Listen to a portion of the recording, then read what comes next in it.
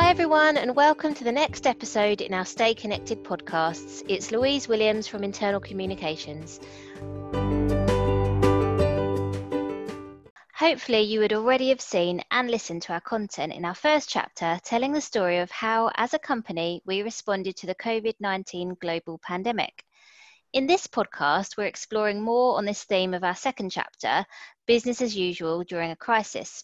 And we have John Sellors, Head of Corporate Affairs, and Emma Jowett-Ive, Head of Business Solutions, with us today. They'll talk more on what changes we had to make to our business and how the press and market responded to our approach. So how do you think the first few weeks of our normal went with us, all working from home, Emma? Hi there.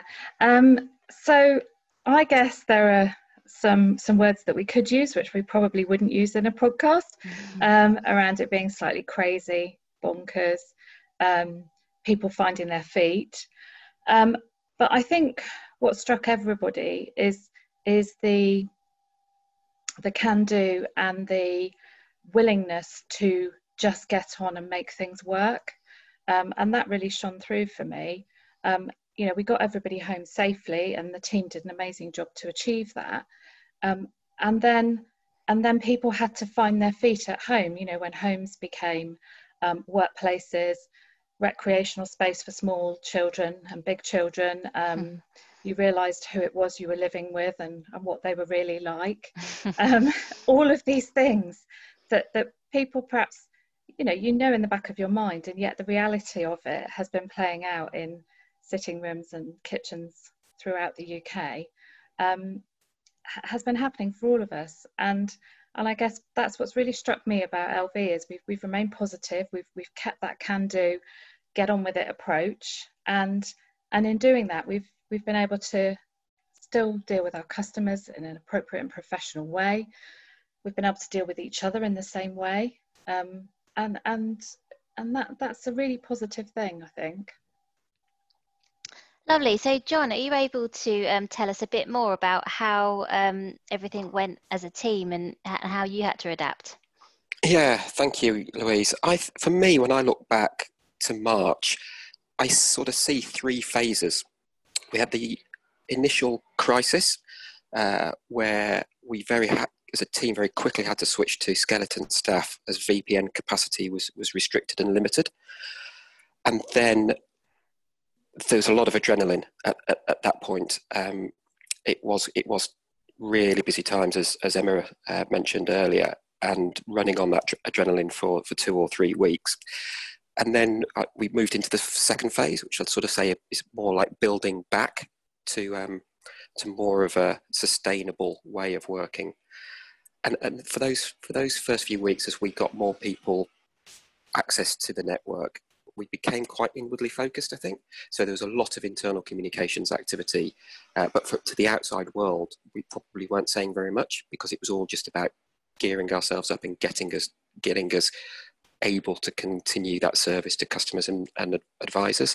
And then the third phase was more of a business as usual phase, which we're still in now, really, I suppose. And that's where we became more vocal externally, making our voice heard in the market. And I know we're going to talk about that a bit later on, but that's really where we got back into the rhythm of running the business. Great. So, John, can you tell us more about how you think our people responded to the change? I think really well. I mean, if I think again about our team, then we were used to working in a reasonably flexible way. We're also used to working with people in other sites and other offices. So the fact that we weren't physically sat next to each other probably wasn't as much of a shift for us as it might have been for certain other teams. But I think that can-do attitude that Emma mentioned, that willingness just to do whatever it needed to continue to provide service to our customers, our members and our advisors, just sort of served the business really well through those first few weeks. And as a whole 1,000+ bunch of people across the business, we adapted really well. Great. And Emma, how was it for you in working in your area? So I think as John said, like you guys, we're used to a flexible workforce in change, and we've got people who are in the office more, people who are in the office less, people in different offices, and we just found that our team as a whole just continued what we're able to continue doing what they needed to in order to deliver projects, and just adapted around the things that were priority at the time. So thinking about, you know, the way John's described the kind of the phasing of crisis management, if you like, we did have to naturally stop some meetings or slow things down, whilst, if you remember the days when we didn't all manage to get access to the network or to conference calls and those kind of things. But after a couple of weeks, those things started to come back live again, and people were just able to continue working slightly more flexibly, perhaps around some slightly different hours, and around those of sponsors and steering groups and subject matter experts and so on. But just to be able to get things moving again, we did revisit what was priority. We just did the checks and balances that were the right things to do then. You know, are we still progressing the right projects and the right pieces of change for the business? And then continued, and that continues through to today. You know, people are simply able to, because we're all connected now, and because everyone can sort of get in touch with everybody as and when they need to, we're just able to continue to work in the way that we always have, except we just can't always see each other at the moment. No, so on the subject of that, looking back, did we have to make any like really significant changes to our business change delivery? Not particularly, no. I mean, as I said, we did go through the process of looking at what was in the change agenda for strategic change agenda for the year, make sure that it was still relevant and the right things to be doing, and then just it sounds really boring, really, but we just carried on, because that's what the business needed from its change team, and so that's what the team have done. Brilliant. Okay, so John, can you tell us a little bit about you know, what the market response was like, and did we see any knock-on effects from anything that was happening? I think this was really interesting for me. Those first couple of weeks when we were getting used to, crikey, we're all at home. How do we get people access to the network? How do we get phones to work? How do we just keep delivering the business that we need to do? Was quite quiet. But then we very quickly switched to being more proactive in the way that we communicated externally, with both directly with advisors and also via the media. And I think this was in direct contrast to lots of our competitors who were really struggling to be able to handle calls. We've heard that several of them had to turn off their phone lines. We never had to do that. And what I think was great was the fact that as a business, we continued to launch new initiatives and new developments, and that gave us things that we could talk to the market about. So if you think back, there were things like the payment holidays and premium reductions on income protection, the launch of new fixed term annuities products, changing the equity release valuation process to go online, repricing of our pensions, and more recently enhanced children's cover on critical illness. All of these things delivered during a lockdown was phenomenal, really. But it gave us things that we could talk to journalists about and talk to advisors about, and that was a real contrast to many of our competitors who were very silent and very quiet because they didn't have anything to say.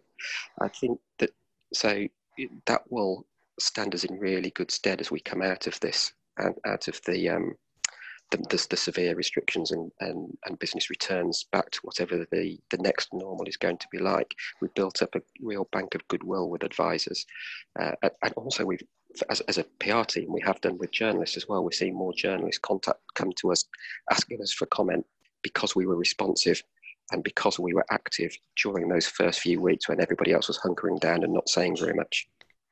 Yeah, brilliant. Thanks, John. I think we can all say as colleagues that it's something that we can all be really proud of. Those first few weeks is a really good news story. And I think when you're hearing about other companies that perhaps hadn't reacted so quickly, it's a really good thing to say that you work for that company.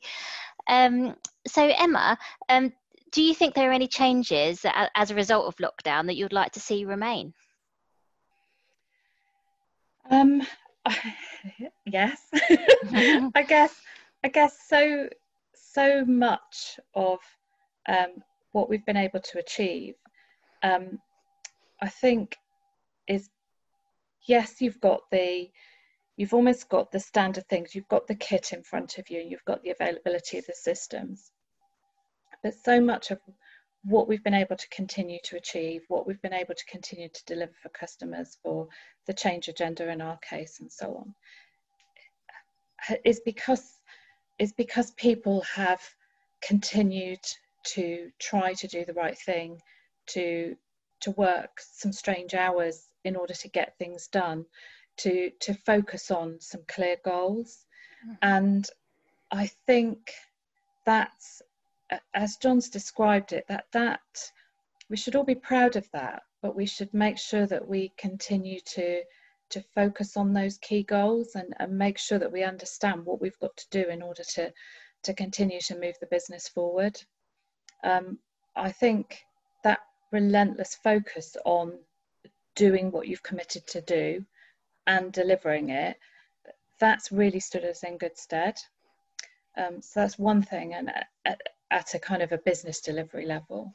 I think in terms of for people, I suspect the ability to perhaps not flex in the completely mad way that many people have flexed, but to be able to flex some of their working day will be valued going forwards. I think what we have learned is by working differently, you can still achieve an awful lot.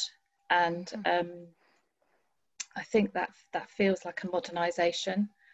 And I would like it not to be an accidental modernisation that we then don't carry on with.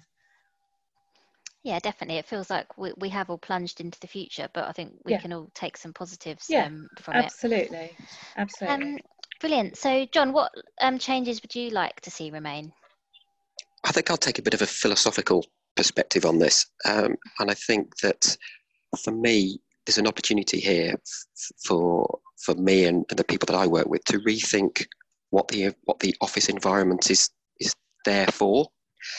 We've proven that we can all work to a greater or less extent from home. We can send emails, we can make phone calls, we can do lots of our jobs away from a physical office environment. So what should that office be there for? How can we make it more creative and more useful for us in terms of using it for more planning activity or more development activity, both personal development or team development, or just use it in a slightly different way rather than just using it to sit there for several hours a day, sending out emails or answering the phone, or things that you can do from home. What's special about an office? What's different about an office, and how do we make that work better for us? Brilliant. Okay. Well, I want to thank you both for taking the time out to speak to us about this subject. I'm sure we could go on talking about it a lot more. But yeah, as I said earlier, it's great to see how we adapted so quickly to this crisis as a business, and how people from all different teams and areas have really come together to ensure that we can provide a seamless service to our customers, members and our advisors. So thanks again.